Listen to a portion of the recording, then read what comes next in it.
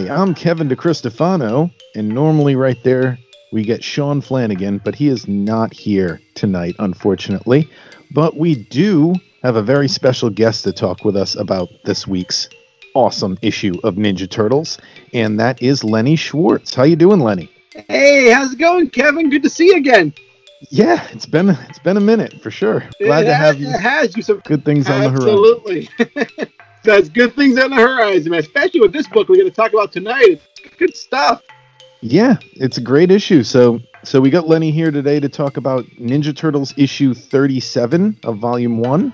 The story's called Twilight of the Ring, with a script by Rick McCullum and Bill Anderson, pencils by Rick McCullum and Bill Anderson, inks by Rick McCullum and Bill Anderson, and lettering by Rick McCullum and Bill Anderson. Came out, the cover date is June of 91, which actually, interesting enough, Lenny, I don't know if you knew this about a lot of the early Turtles books. This is the third time we've seen this. The issues came out of order, because this is 2 months before issue 36. That is correct. Yeah. So it's just interesting. I wonder why they couldn't renumber them before they got sent to the printer so they'd come out correctly. Well, it's funny you say that, because I actually this is the first 37 is the first issue I bought the stands, and I was convinced that I went to a place called Starship Excalibur. They the new issues, so I bought. This is the first issue 37 I bought, and then 2 months later, number 36 came up, and it's when I was actually 14 years old. I'm like, what the heck is going on? That's something we haven't mentioned on the show. We did, Sean and I both briefly mentioned our history with comic books, but I think something I left out was I didn't find an actual comic book store until I think it was the summer after I graduated high school. So when I was 18, and before that I was buying comics at CVS and stuff like that on the spinner rack. And I remember how impossible it was to follow anything because they didn't always get everything in. I remember I was trying to follow Batman at the time, and I don't even think it was the Batman book. I think it was Legends of the Dark Knight I was getting in the mid 90s, and yeah, it was impossible to follow everything. Right. Well, it's very true. I used to go to Fred's Drugs, if you remember, on I don't know if it's still there, Fred's Drugs in Cranston. I don't think it is, but I always thought it was funny that the marquee says Fred's Drug, and the sign in the parking lot said Fred's Drugs. He couldn't. Yeah. Right. They were different. You're exactly right. But the Fred's Drug. I can't remember. We used to go there once a week, and I'd pick out the comics.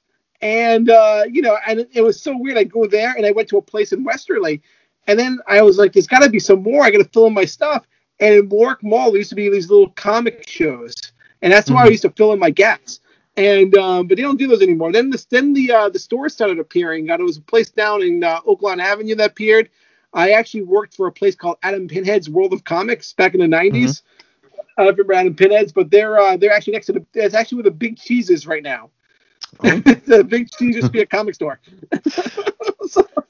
My main store, shout out to Time Vault. I mean, yeah, Time Vault. I always confuse Time Vault. No, not Time Vault. Time Capsule. Time Capsule. There's Time Capsule and Toy Vault. See, I always confuse them, but for years it was Time Capsule. That's where I went, and then Toy Vault is at the mall down the street, so I always confuse them. They both sell comics. Time. I'm not sure about Toy. I don't go to Toy Vault, but I actually still go to Time Capsule. I've known Rob for years. Oh, Rob he's such a great guy. He is not the comic book store guy from the Simpsons. He is very inviting. Yep. I went there when they were closed once because I forgot to set my watch for daylight savings, I think it was, and he let me in the store when it was closed, let me browse the racks. It was awesome. He's a great guy. Before I forget, I've got a note here about Bill Anderson, just because I always try to look up anything I can about the people who did the issue we're talking about, and some of the other stuff he worked on a lot. I don't know if you're familiar with him. He also did Silver Surfer, Aquaman, Superman. He's pretty much done it all. Savage Dragon. He did Action Comics, Right. Batman and the Outsiders. He did Amazing Spider-Man, Green Lantern. Oh my God, this guy has literally done everything. Right. Justice League of America. He's one of those creators that people have. Yeah, he's one of those creators that people have forgotten about, which has been very strange. And Rick McCollum, I don't know what really happened to Rick McCollum. Did you look him up as well, or I remember he did something. I did a brief search of him, and literally because I was kind of just looking up his Turtles related stuff, and all I could find was this. So, but really? I didn't look too deep. Amazing. I'm sure he's done other stuff. I think he was a Mirage guy. Like when Mirage was doing the book, I think he was an actual studio guy who worked in the studio. But I think if I'm not, I can look him up. I have to check it out. But if I'm not mistaken, he went on to either animation or something. Again, I'm not sure. I could be wrong. When Mirage and Tundra were open, I think he was one of those guys who was just hanging around doing work. It could be an office guy. I mean, that could be it too. I actually really love their stuff. I think this is so good, this issue, with what they do here. Yeah, for sure. They're a great team. They really are. I do have issues with the issue, but I okay. But nothing bad that makes me hinder my enjoyment. I think the first one is, even though I love the cover, I love this cover. This is my favorite cover, I think in the whole Turtles run. I think that cover is so beautiful with Leonardo standing there. It is a very interesting cover. Before we do the cover, though, there's a segment we usually do where we just do a frame of reference of when the book came out. So this is this month in entertainment here. This month in entertainment. Okay, so the month this book came out, June 1991. The movies that were in the theater. We've got The Naked Gun 2.5, which, by the way, I grew up with this movie. Never knew until now that there's a subtitle. Yep. Did you know it's called Naked Gun 2.5, The Smell of Fear? The Smell of Fear, I never knew that. I saw this in the theater. I think, honestly, I saw this. My parents would take us once a week to the theater. So I think it's the same year as The Rocketeer, if I'm not mistaken. We went to a preview of The Rocketeer on a Saturday night. And same month. That's on my list here, too. Came out the same month. Oh, man, it was so good. I mean, that was a month that my comic history really blew up. That's why I really was so excited to do this issue. This is a crazy good month for movies. Oh, absolutely. We've got The Naked Gun, which, by the way, I think I watched that series in reverse order. Like, I think growing up, I watched the third, then the second, then the first. But, so we had Naked Gun that month. We have Don't Tell Mom the Babysitter's Dead, Robin Hood, Prince of Thieves, City Slickers, Scanners 2, The Rocketeer, Kickboxer 2, and The Pit and the Pendulum, or other movies. Reservoir Dogs. Sorry. Not to forget a big one. Tarantino's first film. I mean, I think most people discovered Reservoir Dogs on VHS, I think, if I'm not mistaken. I think so, too. But I think I remember seeing it in the fall and being like, wow, what is this movie? And it's like, who is this guy? And then 3 years later, Pulp Fiction came out. But this was it's a very interesting month, I think. Going back really quick to The Rocketeer, though, I mean, The Rocketeer was one that when we saw it in the theater, everyone was applauding. Everyone was getting excited about it, and then it kind of tanked at the box office. I was the Rocketeer for Halloween that year. As really? A kid. Yeah, really? My dad made me out of he spray painted one of those, those buckets that you collect candy in. He put a fin on that, like his Rocketeer helmet, and he spray painted it, and then he made me like a little cardboard jetpack. I don't know where I got the pilot's jacket. I'm sure that was involved too. If you ever do a show about the Rocketeer, let me know. I know so much stuff about the Rocketeer.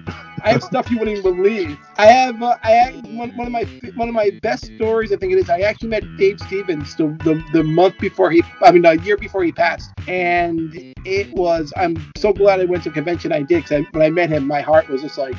A year later he passed. He was 53 when he passed away. It was unbelievable, but that was a really affecting comic convention experience, actually. So, wow. So the number one grossing out of those movies, the highest grossing film was Robin Hood, Prince of Thieves. This is crazy how much money that movie made. So it made 165 million domestic and 390 million worldwide for 1991. That's insane. I have no idea how there weren't four sequels to that. Yeah, you know what the funny thing is? That movie, I saw that in the theater. I've never seen all these movies in the theater. But I remember seeing Robin Hood in the theater. I don't think it's that great. Like, I think Alan Rickman's good. There's some fun stuff that happens in it, and it's great. You know, I don't think I tried looking into why there weren't any sequels because it made a ton of money. Usually that guarantees you a sequel. And that was basically the reason. Like it said like audiences went to see it, but most of them came away from it thinking, it wasn't that good. Even though everybody saw it. Yeah, everybody saw it. But what's funny about that movie actually gave Kevin Costner and the director, Kevin Reynolds, they both next did Waterworld, which that led to that because it made so much money, and that movie tanked. Although I love Waterworld, I think it's ridiculous. Oh, yeah. I always wanted his boat. He's got a great boat. Oh, he's got a great boat. The Mariner. I love it. So the Billboard #1 songs when this comic was on the spinner rack: "I Don't Want to Cry" by Mariah Carey. Then there was "More Than Words" by Extreme, and "Rush Rush" by Paula Abdul. The Nintendo Power cover that month had Battletoads on it. It said Battletoads Croaker Capers. And for anyone listening to the podcast who doesn't know what the Battletoads were,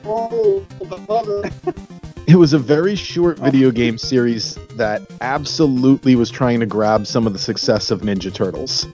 Like it was the first of a long line of imitators. There was Street Sharks, Biker Mice from Mars, Cowboys of Moo Mesa, Samurai Pizza Cats, all those, but I think Battletoads was one of the first to try to copy this formula here. And then also on the Nintendo Power cover is the NES Open. It says you can win a golf cart. They had some kind of competition going on where you can win your own golf cart. TV events. After merging with the comedy channel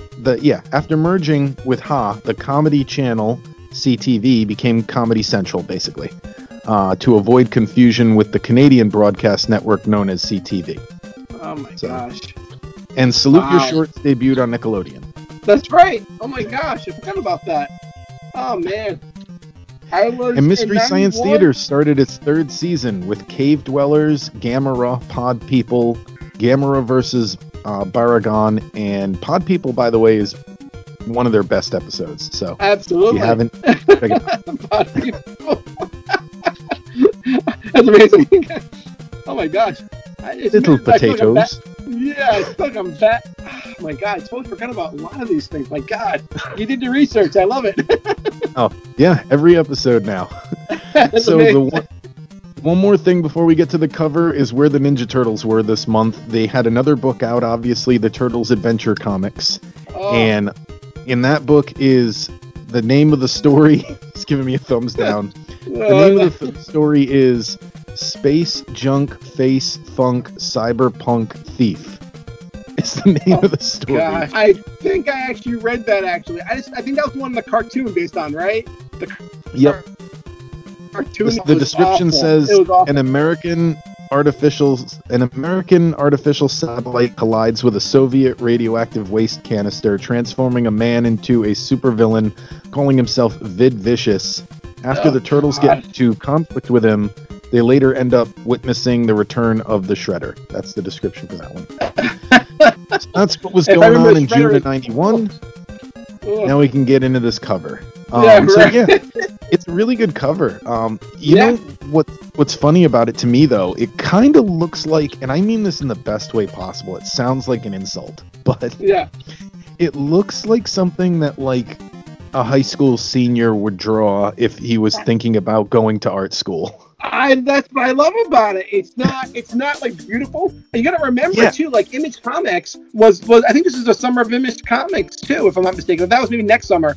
But this was the summer. I mean, art in the '90s turned out to be like really, like Jim Lee and Todd McFarlane and stuff like that.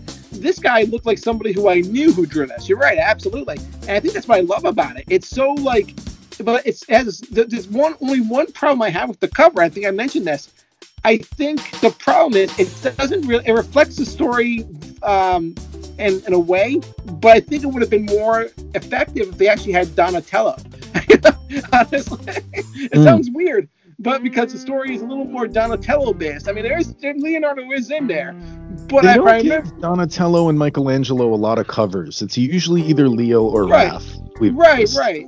You know, and I agree with that, but at the same token, I'm looking at him like, well, he's not the focus as much. I mean, he's in it. You know, don't get me wrong. All of them are in it, but you know, this was something. But I remember reading it and being like, oh, well, but I didn't make that connection now. But I read it today, and I was like, oh, okay, this is more of a Donatello kind of thing. I don't know why Leonardo was on the cover, but I do like it. And if you notice closely, there's a little mouse right over there that kind of hints what the story is. I think that's so cool. There's a lot of little mice. Mirage Studios loves doing that. There's 2 other issues where we noted there's like a gag in the corner of like a mouse doing something. And it's they so love cool. Drawing that. Now you said before this, the issues before were a little more rough for you. Did you read Soul's Winter? Because I think that's around this time, like beforehand. Yes, that was the last episode. Well, Soul's what comes after Soul's Winter? There's Soul's Winter and there's Soul's End or Soul's Edge, something like that. Something like that. Yeah. The Michael Zulli books. Yes. I believe it or not, I love Michael Zulli. I love Michael Zulli. Yeah. So are you a fan of like his Puma stuff? Oh, absolutely. I love Puma Blues. And I actually met Michael Zulli. I have pictures of him on my Facebook. There is I was probably the last thing he did was something like the fraction of the boy or something, the fractional boy, whatever the heck it was. But it was supposed to be a 3-part series, and I actually have his graphic novel. I don't think it ever came out to be purchased. But I think it's in the other room, actually. It's absolutely one of the most beautiful pieces of art I've ever seen. And eventually he went on to do the Alice Cooper book with Neil Gaiman, which was, it did Sandman at one point too, but the Alice Cooper book is unbelievable. His art in that's incredible. But the last thing he did was, I actually have a copy from, I think, the 2011 San Diego Comic-Con. It's beautiful.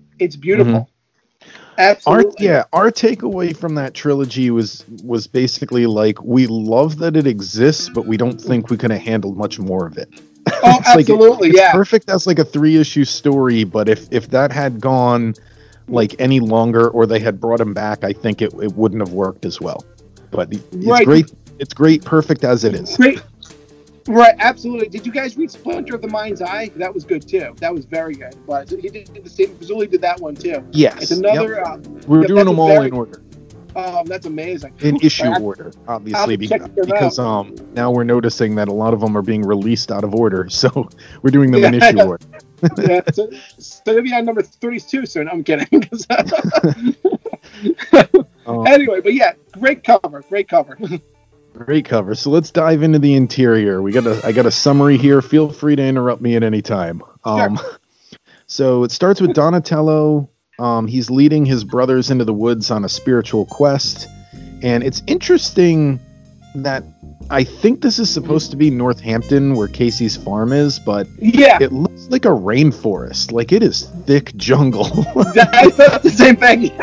That was one of my problems with the book after reading it again. As a kid, it didn't bother me, but now looking at it, I'm like, wow, where the hell are they? I've been to Northampton. There's definitely not. And they lived in Northampton, so I mean, that's where they were, so it's it's not too far from where I live either. Yeah, exactly. I mean, it's not, it's not that. I mean, it's just literally, I think they got lost, and I think they're in Africa. Not Africa. They're more in like Australia, I would think, or even like Mexico. It's crazy. So my next note is probably another thing you might have noted about the comic, and then I'm pretty much good with everything from here on out. But on page 2, Raphael, he's balancing a sai on his finger, like doing the old balancing thing. It looks like a knife. And I've noticed a lot of artists don't seem to be familiar with what a sai is. Like, it's not like a small sword. It's supposed to be a blunt, almost like a club, like something you hit someone with. So it's interesting. Throughout this whole issue, they definitely think a sai is basically like a sword with 2 tiny swords on the side. Well, if you ever seen a sai, it's definitely not that. Yeah. And then he tosses it up in the air, needed more too. electrocomics. Right. Yeah, I think they definitely. I think Frank Miller hits it perfectly what a sai actually is. I think, especially maybe because originally Ninja Turtles were a spoof of Elektra and it's both of the Daredevils. that might be why they're maybe spoofing a little bit. But I see what you're saying. Absolutely. By this point, though, they've kind of grounded who they are, and it became more than just that one joke. Way past that. I think by the second issue they probably did that. So I see what you're saying. I do have a problem with the art too as well. Not so much the Ninja Turtles. It's gonna sound terrible, but they definitely did. The two creators definitely have a problem drawing women. They definitely do. I mean, no offense. They did it right on purpose. Yeah, it's literally April. Yeah, no, you're definitely right about that. I mean, April hasn't shown up yet. We'll get there. So. Oh God! Just wait. Raph teases Donatello that he's taking everything too seriously, and he mumbles to himself, "No, I'm not." And then we flash back to earlier in the week. And earlier in the week, Donatello is returning to the farmhouse after Splinter had sent him on a spiritual quest. And I like that just before he comes in, they're talking about how Casey's car is busted and that Donnie should be able to fix it. So, like, he's does machines already. Like, the personality is forming. Right. We've noticed a few other issues where they definitely zeroed in on him being the tech guy. Right. And I like that. I also like in this issue too. I like that too. Some of the previous issues they kind of neglect that. They neglect the characters. Like they neglect where we are basically, and they really kind of deepened it a little bit there. I thought that was very nice, actually, a nice touch. Yeah. So he comes in the door looking. He's in total shock, saying, "You knew, didn't you, Master?" But before anything can get explained, Splinter tells him to go rest. And then later on in the night, April joins the crew. A poorly drawn April, as you said, joins the crew around a big old barn fire. Yep. And don't think of this fire like the little one they meditated in front of in the 1990 movie. If you're listening to this, like it's a raging, like Jean Grey's gonna be Phoenix rising through at any second. Like it's a huge fire. So Donatello, he tells his brothers about the journey Splinter sent him on, and he says he met the father of all reptiles, and he says he was a turtle or a ghost or some kind of spirit, and he told Donnie that Donnie was special, and all his brothers laughed at him. But Splinter angrily shouts them down for not being in touch with their heritage, their roots, because because reptiles ruled the world for eons. And And then we get the first of several references to past issues. It shows the turtles with the dinosaurs from the 7th issue of Tales of the TMNT, and April basically says something like about how they wouldn't shut up about it when they got back. That they with dinosaurs, which makes sense. I love that. Yeah, and I said it's connecting some of the threads, because a lot of these issues are just standalones. The standalones don't really connect, and I like that they connected it finally to something. It was great. Yeah, I like they did that. And then, and then Mikey, he talks about the 3 months of fishing he was on when they were back there, just confirming more of what happened in that issue. Splinter says that everything is a ring, and what rises must fall. And as the mammals overtook the planet, when the reptiles died off, so too will mammals cease to exist. And then Donatello gets all goth on us and starts mumbling about overpopulation and how man is evil and they always fight, and he's looking forward to the age of mammals to end. And then Splinter's like, "Hey guy, I'm a mammal." Yeah, exactly. Right. And then April's like, "Yeah, me too." And Splinter's like, "And your buddy Casey's a mammal too, so why don't you tone it down a bit?" Tone it down a bit, exactly. But I like that characterization of Raph. I love Raphael. They got him perfectly though. It's like without thinking, he says things. I love it. And then Raph, Leo, and Mike, they still think this is all crazy, so Splinter sends them into the woods to find the spirit with Donnie as their guide. As they trope through the rainforest of northern Massachusetts, Donatello can't seem to find the spot he found before, so they set up camp. And at night, Mikey's on guard. This kind of reminded me of Stand By Me. You know that scene? They all take turns standing guard at night. So at night, Mikey, he's on guard, and he's thinking about, and he sees like a little reptile, and basically what you're supposed to take away from this is in the background you see in like a giant silhouette this giant claw hand is raised behind him, but he doesn't see it. And then it cuts to the morning, and Michelangelo is missing. Right. So before Leonardo can lead a search party, Donatello tells him that the quest is more important than finding Michelangelo. And Raph starts arguing with him, but we get another callback as Donatello reminds him, "Hey, remember when you de-evolved in the River Trilogy?" And he's like, "It's just like that time. We need to have faith in the journey," which is funny because the River Trilogy is something that's come up in our read-throughs a lot. Because for legal reasons, it's not in continuity, but it is at this point the most referenced storyline of all of them. There's 3 other issues that reference that trilogy. Right, it references them more than when they went to space, basically, or meant Cerebus. I mean, it's honestly very. We're back in time, and that's you think it's not as important, but they do reference it so much that.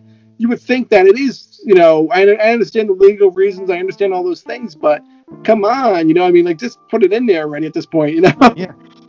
And but I love that trilogy. Oh, by the way, listeners, if you haven't checked our earlier episodes, we did an interview with Kevin Eastman, if you're interested, so go listen to that episode. Oh, Kevin's wonderful. How is he doing? Oh, he's doing great. He misses conventions, so he's waiting to get back to that. He actually did years ago. I don't know if I ever told you. He's a wonderful guy. Wonderful guy. Oh yeah. He loves his fans. Yeah. He did an introduction for one of my plays actually years ago. But the reason I bring him up, I'm not just name dropping. Is I was going to say Kevin Eastman considers the River Trilogy canon. He's just said he's pretty much confirmed we don't own the rights to it, but I consider it part of the story. I consider it a part of Volume 1. Yeah, absolutely. So, back to this issue. Leonardo asked Donatello, I'm flying through this because I don't want to take up I know we only got an hour here. This is a long issue. This is a long issue, so I'm trying to fly through. Fly through. Do what you need to do. So the second night starts, and this time there's this heavy fog, and the turtles get separated. Almost right away, Donatello and Leonardo discover that Raphael's missing now too. Yep. And they find his knife sai in a tree. Mm-hmm. Right. And Leo asks Donatello what's after them, and Donnie starts acting a little off. He's talking about how they're on an eternal ring, and Leo mentions for the reader, basically, that he's got a weird voice now. They specifically call out. He says, "What's with your voice?" So the reader knows. Yeah. And I thought that was interesting because they did another issue. They could have used a different font because I think it's issue 31. They do this Egyptian story where someone gets possessed. Right. And they do this really cool, shaky dialogue to show that they have a weird voice. Right. I thought that's something they should have done here, but whatever. Maybe it takes more time to do that. I don't know. I think the lettering. I think was probably trying to get it done. Yeah. It was house of wait. Yeah. And keep in mind back then they're doing all the lettering by hand. Right. Exactly. It's not computer lettering back then. Which is why Mirage has a lot of spelling errors. Well, there's that too. Yes, they do. They do. But I like that charm of it. Though. Oh yeah, there's a charm to it. One of my favorite video games ever. I don't know if you've ever heard or played this, but Harvest Moon 64 on the Nintendo 64. It's a great game. It's a farming sim. Yep. And it was poorly translated, and that just adds to the charm for me. Absolutely. Well, I mean, there's a great thing. I read this interview years ago with Nick Park, the guy who did Wallace and Gromit. When he was doing the movie, he said they were trying to. They said, "Well, Nick, we want you to take away the thumbprints," and he's like, "Well, he says that's not a correction. That's where the love is." And I love that, and I think that's great. So you want to take not a bug; it's a feature. I love that. Yeah, exactly. And this is the same thing, in my opinion. Yep. So after Leonardo yells at Donatello, Donnie explains that the ring has been broken and the turtles must repair it. He told me he told me so, Donatello says. And Leonardo's like, who told you that? And Donatello's like, the father of us all. And this, just like everything else, makes Leo more angry, but he sticks with his brother as they set out to find the missing 2 other brothers. So then there's this strange bit of text that it feels like a narrator is with us all of a sudden. It's like talking about each step. It says each step brings them further from reality. And it's kind of strange to introduce narration like 3/4 of the way in. Well, that's what I felt too. I'm like, well, this is weird, right? It's like I was like, who's saying this? You know, is it honestly the author? Or? Because I do summaries for all the issues, and sometimes I write a lot more than others. This is one of those times, and I'm like, there's so much happening in this story. I wonder if they were like running out of time, and that's where these narration boxes came from. Like, you know what? It could be that. Yeah, they could have needed to see the direction to like. Someone might have said, "This isn't working. We need to get them to this point. Put something there." Yeah. You know, I can understand that. You know, the art's not telling the story. That could be a possibility. Mm-hmm. It's because and we'll post it on our Facebook, on our Twitter and Instagram. It's like a big square of text. It's almost like the Fugitoid one shot we talked about, how that felt like reading a book. Yeah, I love it though, man. I love that. I love all these ones. They're great. Yeah, I love all of them. I love all the Mirage stuff. They're the best ones in my opinion. Yeah. But anyway. So then there's this strange. I keep losing my place. Anyway, meanwhile, Raph and Mike have found one another, and both are beaten up looking. Michelangelo has found their equipment and the supplies and the water, which they desperately need at this point. And you know, it's hot in those Massachusetts rainforests. You need some water. So Raph, he dumps out a big bag of weapons. And the bag is like everything Dwight Schrute would use to guard the office.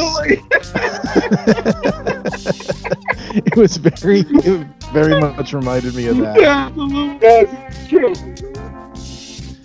So then we get a cool fight where Donatello and Leonardo are ambushed by the shadows. Basically, I love Mirage does this a lot. I love it every time where they're fighting a shadow basically. So they fight this darkness until Leonardo manages to chop off an arm, and it's like straight out of Star Wars. It's the Wampa or the guy in the teeth, like take your pick. Or any other, everyone loses limbs in Star Wars. Absolutely, that's the best part. Well, they did until and then they tried doing it again, but not so much. The original trilogy, everyone's losing limbs. I love it. Yep. So that night we see Leonardo relaxing by the fire, just sitting by a tree, and Donatello shows up in this cool looking cape and cowl. I'm not sure. Right. But this would be a really cool action figure. I want that action. I was going to say that. Yeah. I love that action. It's just a shroud going on, man. I love it. He's covered in like war paint. Yeah. And he says, "I will be the shaman to oppose him." And Leo has some thought bubbles where he's like, please, this guy's nuts. This guy's nuts, exactly. And then exhaustion pretty much sets in and they both pass out. Right. So that night, both turtles have a shared dream of time passing. And their cold-blooded ancestors being replaced with like warm-blooded mammals. And then they awake and Leonardo says they must be let loose. But why and how? And Donatello's like, you are learning. He's like possessed. He's possessed by like the spirit of the forest or something. So the fog comes back. Yeah. It says, I have it right here. Yeah. It's mommy. They must know how you're starting to learn. That was the line. You were starting to learn. Yeah. Fog rolls back in. Donatello, he's down. He's still hurt and he can't continue the quest. But Leonardo refuses to leave his brother behind. Yep. So Donatello tells him that. Shot, Jimmy. Yeah. He tells him you have to, as the father of all reptiles needs his help. And Leo is like, no, I'm refusing to leave. And Donatello's like, Donatello says it's Leo who's the shaman now. and starts crying. Mhm. And he tells Leonardo to finish their mission before the beast returns. And Yeah. then Leonardo, who's also crying, leaves one of his swords with Donatello and heads out. Right, it has faith in them and stuff. Did you see Yep. the art, the accidental art panel? It kind of looks kind of weird. Did you see that one on page 29? Let me take a look. I got it open here. Yeah, page 29, the top of it, where he says, "No, come back."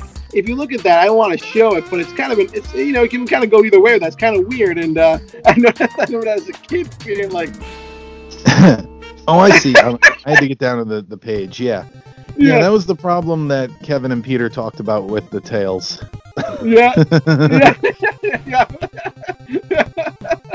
Yeah. So where were we? Leonardo, he's heading forward. He's contacted by a voice, and it says, "Your brother Donatello gave me joy when we met. I thought it would release me from my grief. I tried to go, but joy is ephemeral, while melancholy lasts forever." Mhm. It's deep in a Ninja Turtle book. Right. But you know what? They went for it. That was great. Yeah. They freaking went for it. And then Leonardo makes it to the top of this weird, it's like a bone structure. It reminded me, I always compare it to video games for some reason. It looks like the area in Final Fantasy VII where Ares dies. Oh, absolutely, yeah. Yeah, Aerith, I can see that. if you're doing international. Like there were like seashells everywhere. Anyway, Yeah. so Leonardo, he sits back in exhaustion at the top of whatever this is. It's kind of like a weird bony structure. Right. And he hears an approaching like monster. Yeah. And he doesn't understand why the monster won't attack. Yeah. And eventually falls asleep. Which, as weird as it sounds, that's what that story does. Yeah. And then the voice returns. I guess all the climbing tired him out. Yeah. Off this The bone voice- structure thing. Yeah. Yeah. The voice comes back. It says, "This is my nexus, my holy spot. This is my prison where I am trapped by my sadness. Dream, my child. Dream of extinction. Dream of death. Once we were, now we are not. You and yours are what we could have been, had not the hairy ones come. All the scaly brethren are my children, but the hairy ones killed them. They ate my eggs." Yeah. And it's Brilliant. funny, this story is kind of like the opposite of last week's story, where the spirit in Michael Zuli's story Yeah. was telling the turtles that they were basically like abominations. I always remember the quote from that one is like, "I have no children such as these," referring to the turtles being like, mutants. They're mistakes. I gotta read that one again. Yeah. Whereas in this story, it's like, no, you're not mistakes. You guys are what we should have evolved into. When I was 14, this monster I thought was like related to Splinter at one point. I think. Yeah, because it is like a rat like monster. Yeah, and it looks like a mad Splinter. Anyway, I mean, my young mind went immediately to that, but then they said no, it's not, and I'm like, oh, okay, it's somebody else. But It's a feral Splinter. Yeah, feral Splinter. Yeah, exactly. The North. Yeah, he's saying like, "Be my vessel, and let the scales and fangs and claws of generations give you strength." And they fight. The battle continues, and Leonardo just keeps getting at him. Continues until we see an apparition of like a giant turtle in the clouds above, where Leonardo finally delivers some like a death blow. Right. And then Raph and Mike have found Donatello and are struggling to climb the bone structure. And Mike sees the cloud turtle, and Donatello tells him that it's a good omen and that the quest is complete. Right. That they continue onward, but Donatello's injuries kind of prevent them from going any further. He says it's finished. Right. We don't have to hurry now. And Raph's like, he's still nuts. The ring is whole. He's saying Donatello's still crazy. Leo needs us. Yeah. And Mikey hands Donatello a blade for protection. Take this, stay on guard. And Don's like, no, it doesn't matter. Anyway, Raph and Mike, they continue on and find the shaman sitting atop the thing.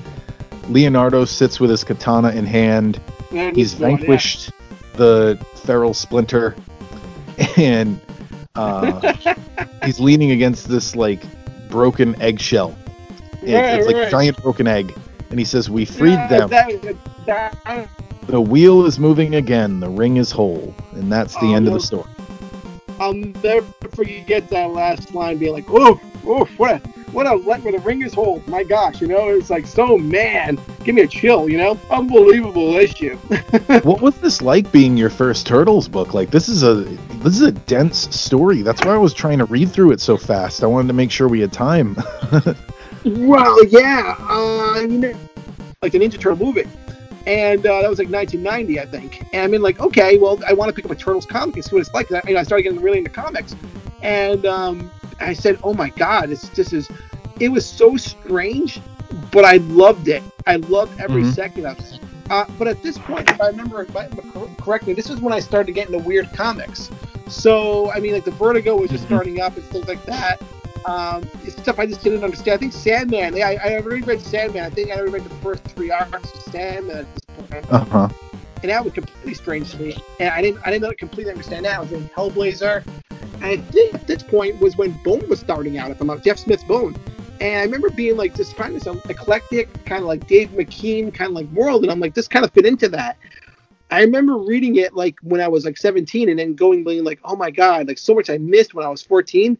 But I loved it. I absolutely loved it. And I loved it. They took chances. I remember being like, this isn't like the cartoon Turtles. I loved that, I always felt the movie had the first movie, even though it's, some points are silly, there's a certain darkness about it that's very cool, Oh, and people like, oh, you're going to read the Mirage books.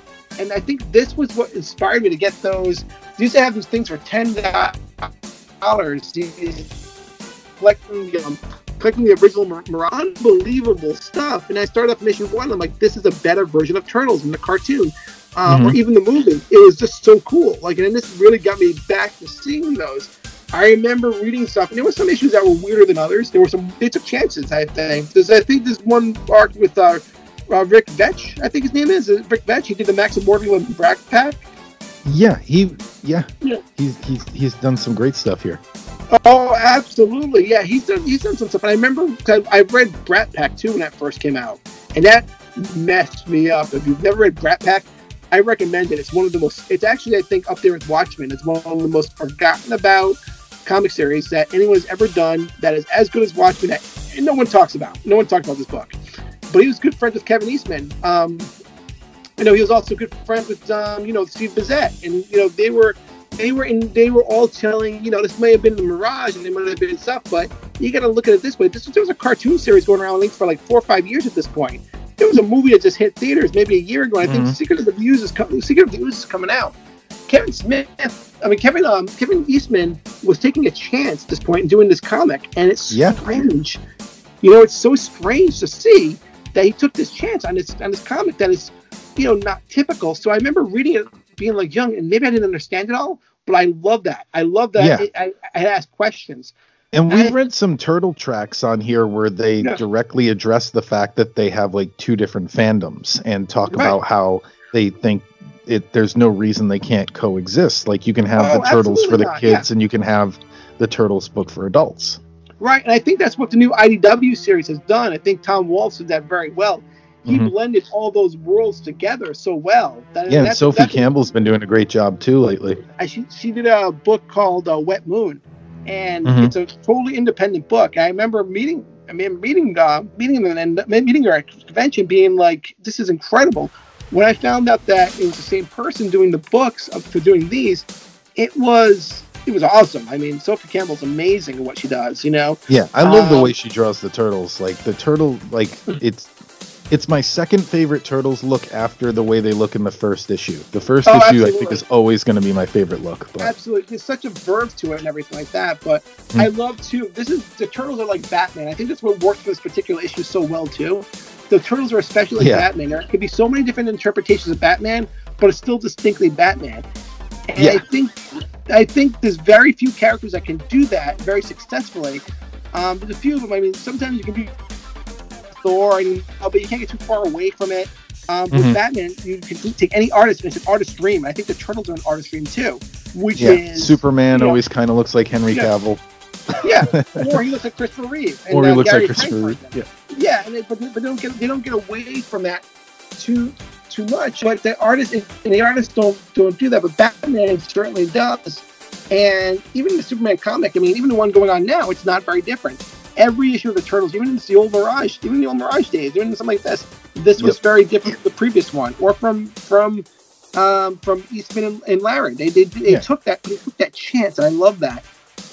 One of my favorite Turtle artists is Jim Lawson. I love Jim Lawson. I think he's great. Oh, he's great. I think he draws the Turtles a few different ways. Like he doesn't have one consistent way. Like sometimes they're short and kind of stocky. Sometimes they look like he stretched that design out, but it's always good. That's why I love him. Oh my god!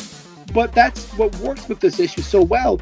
It was, and even looking at it now, I read it today. I still got chills. I'm like, wow, this issue keeps an issue that keeps giving. I probably read it in 3 or 4 times in my lifetime. Today being the third or fourth time, and each time I come back to it, and I'm like, this is good. This is something that this is good. There's flaws for sure, and you laugh about the flaws because they're funny. But they put so much thought into it that I hardly care. It's so cool. Yeah. And one thing I didn't know, I saw this reading this, and I've never read this story. I got to go back and take a look at it. Yeah. Apparently, this is a continuation of a story called Donatello the Ring, which is actually this came first, but they made it like a prequel. No. Sorry, scratch that. The other one came first. It's in Turtle Soup Volume 2, Number 1. Yep. I've not read that one as much just because it wasn't my first issue, but you're right. Absolutely, I remember now that. Yeah. To take that and have that sensibility back in that time period, it's amazing, Yeah. And then my other note about the issue is I know our listeners are always wondering if stories are in continuity or not because Mirage is all over the place at this point.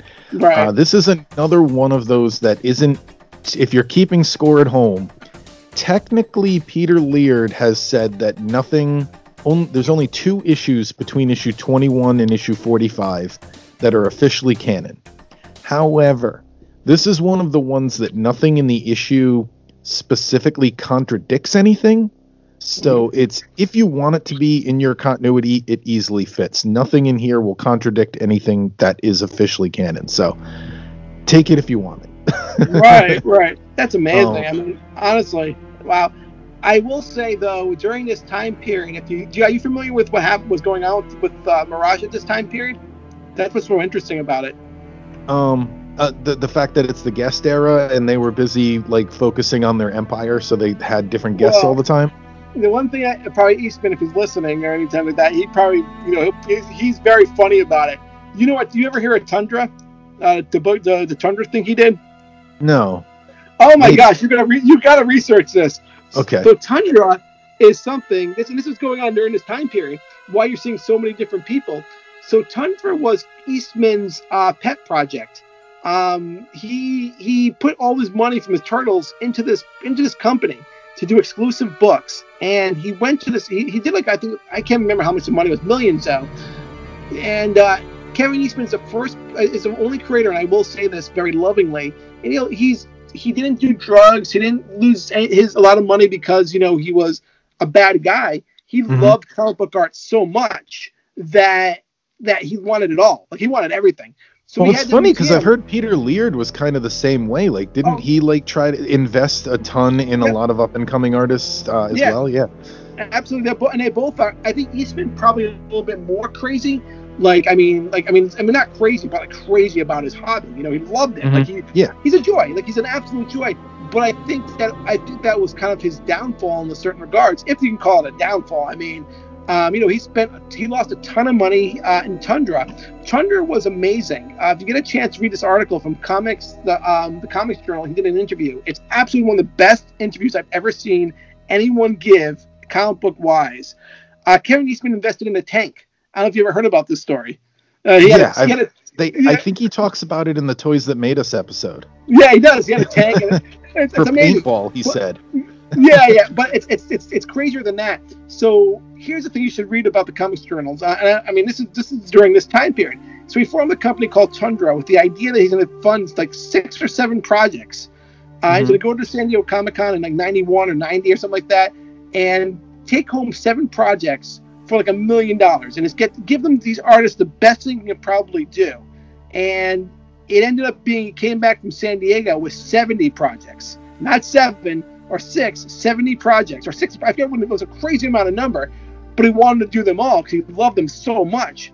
And so he put together Tundra. And Tundra lost money, hand over fist money, like just like you wouldn't believe. This art project, but so many good things that came out of it.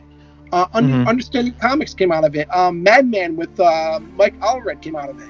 Like, I mean, there's so many things. Brat Pack, what I talked about, is probably the best comic book that nobody. I know it's absolutely one of the best comic series, but he produced that. That was their flagship book, and it's unbelievable that he put all this time in. But it made no money. The first year he had like a $30 million loss or something like that, I think it was reported. And So what does he do? He said the second year of Tundra, we're going to do Tundra UK. We're going to double down on it. Right? It's unbelievable. Wow. So it's an incredible story. But then he put together the art museum in Northampton, I think. That needs to be a documentary. Oh, it's unbelievable. But you should read this Comics Journal interview because this is during this time period where he just lost money. You should write a play about that. I know. The funny thing is, listeners need Kevin to know. Lenny did a play about Steve Ditko, and it was amazing. I loved it. I went and saw it. It was a great play. I'm going to say it right here. If Kevin Eastman is listening, I said this to him before. I said it to his wife, I think, at one point. I said, if he ever wants me to do a play about his life, I'd be honored. I'd do it for free. I'd spend money on it. I'd call it whatever he wants to. But it's so amazing that they would want to. I would. I don't know if I told you this about your Ditko play. For like weeks afterwards, I would be walking around and like, when you see a really good movie and you think of scenes, you just randomly throughout the day will think of scenes of it. I was convinced in my mind that was a movie about Steve Ditko. And I would be like, oh, that was a really cool part. I'm going to watch that when I get home. And then I was like, oh, wait, that wasn't a movie. That was a play. I can't watch that when I get home. Like I was that immersed in it. What's amazing about that play has brought so much joy to me in like so many different ways. They're doing it supposedly COVID. They're doing a big festival in Johnstown this summer for honoring Steve Ditko's life, and I'm a part of it actually. I can't talk about it just yet. But there might be some stuff coming from the play about that. And I would be honored to do that. But I guess I'm speaking on the 24th of July down there. There were so many good Easter eggs in there too. Just like I can't. So when COVID ends, thank God I can't wait to this. I actually rewrote. I did a play years ago of Bill Finger, the co-creator of Batman, and I didn't have I didn't have the best script of it. I had a script everybody loved, but I didn't love it. So, but that's the first play I'm doing is a Bill Finger script, and I actually worked with Athena Finger and her sister trying to get the script going. So I'm excited about that too. But yeah, I love the Ditko play, but I think that the Bill Finger play will be up there, and I think you'll enjoy that as well. So we got 2 more things before we go here. Sure. The one thing is we like to put a button on these. What would you score this issue on a scale of 1 to 5? I'll give my score. I gave this a 4 out of 5. Me too. Yeah, it's good. I would say a 4 out of 5. It's got a few things that are a little rushed. A few places that could have used a little bit more work, but overall, it's good Turtles. I always say on the podcast, this is good Turtles. this is good Turtles. I think a 4 out of 5 too. I would have liked to have seen it after seeing everything, even with the other one just packaged together. I think would be nice of the kind of like a full story. But definitely, I love the art. I think it's great. 4 out of 5 for me too. Absolutely. And the last segment we do here is toy figure facts, where I try to tie in a toy from the original toy line to what we just read. This week, I'm gonna run out of these because they did a couple of dinosaur themed toys. And since the theme is the lizards and how they should have evolved into the turtles, I picked and Donatello being the main character. I picked Pteranodon, spelled with a P, like pterodactyl. And his weapons were dino-horned knuckle duster, jawbone hatchet, and Tyranno bow, his bow staff. Description. Aww. The DNA of the most terrifying beast to walk the earth is in the hands of Shredder. With raging, world-crushing insanity, Shredder splices the DNA from a T-Rex into his own genetic code, creating an unstoppable mutagen. Tyranno Shredder. Oh, this is the wrong description. The turtles have no choice but to... Oh, no, so they probably put the same description on each box, because this was my next note, but I'll just throw it in the middle here. This was one of the last toy lines they did. This was in 1997. This figure came out. 97! So, yeah. Lasted that long. Wow. So Tyranno Shredder, the turtles have no choice but to mutate into dinosaurs themselves. Together they combine their primal power for a prehistoric battle to end all battles. Only the strong will survive, and only the fittest will witness the dawn of pepperoni. It's amazing. So this was part of the 1997 Dino Figures assortment. There was Tricera Mike. He was like a Triceraton. These are really good-looking figures to be. Check it out. They were not half-assing it at the end here. These are great. Stego Wrath, Tyranno Shredder, Ankle Leo. I think it's supposed to be like Ankylosaurus. Tricera Mike, I said, and obviously Pteranodon. So I have to look those up. I love when a toy line goes out and they give that one last boost. That's like, oh, but nobody buys them. It's great. There was one toy line after this, but it also in '97. But this was the second to last Turtles design of the original 1987 cartoon series. Really? So almost right at the end. That's nice. That's amazing. Well, thank you for having me. This has been great. Yeah, thank you so much for coming on. And we'll definitely have you on again, because you clearly love your Turtles books. I love my Turtles books, man. When will this air? A week from today. I look forward to it. It's been great. Is there anything you wanna promote while you're here? You got any plays you're working on? Or anything like that? I actually no, I'm not doing much at the moment. I have a graphic novel. A graphic novel that just came out called Chasing Unfiltered. I go online to Never Enough Books RI, and just pick it up, and find me on either Facebook or Twitter, whatever you want to do. I'm around. Leonard Xavier Robert Schwartz. If you don't, that's not my real name, but it's if you look at what Xavier Roberts is, it's kind of an anagram. So it's funny because people think it actually is my real name, but yeah, I'm good. If you guys get a chance, I'll pick up the book. It's great. Local artist Minio Pinkway, unbelievable artist, drew the book. It's incredible. And again, neverenoughbooksri.com, and that's great. Well, thank you so much for being here. And listeners, thank you so much for listening, and we will see you next time here on the Ninja Turtle Nerds. Goodbye.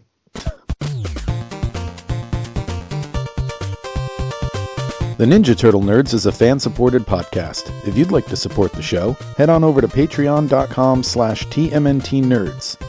If you'd like to see images of the comics we discussed in this episode, you can follow us on Twitter or Instagram @TMNTnerds. Have a question or comment for us? You can email us at tmntnerds@gmail.com. And if you like the show, be sure to rate and review us on Apple Podcast. Thank you very much for listening.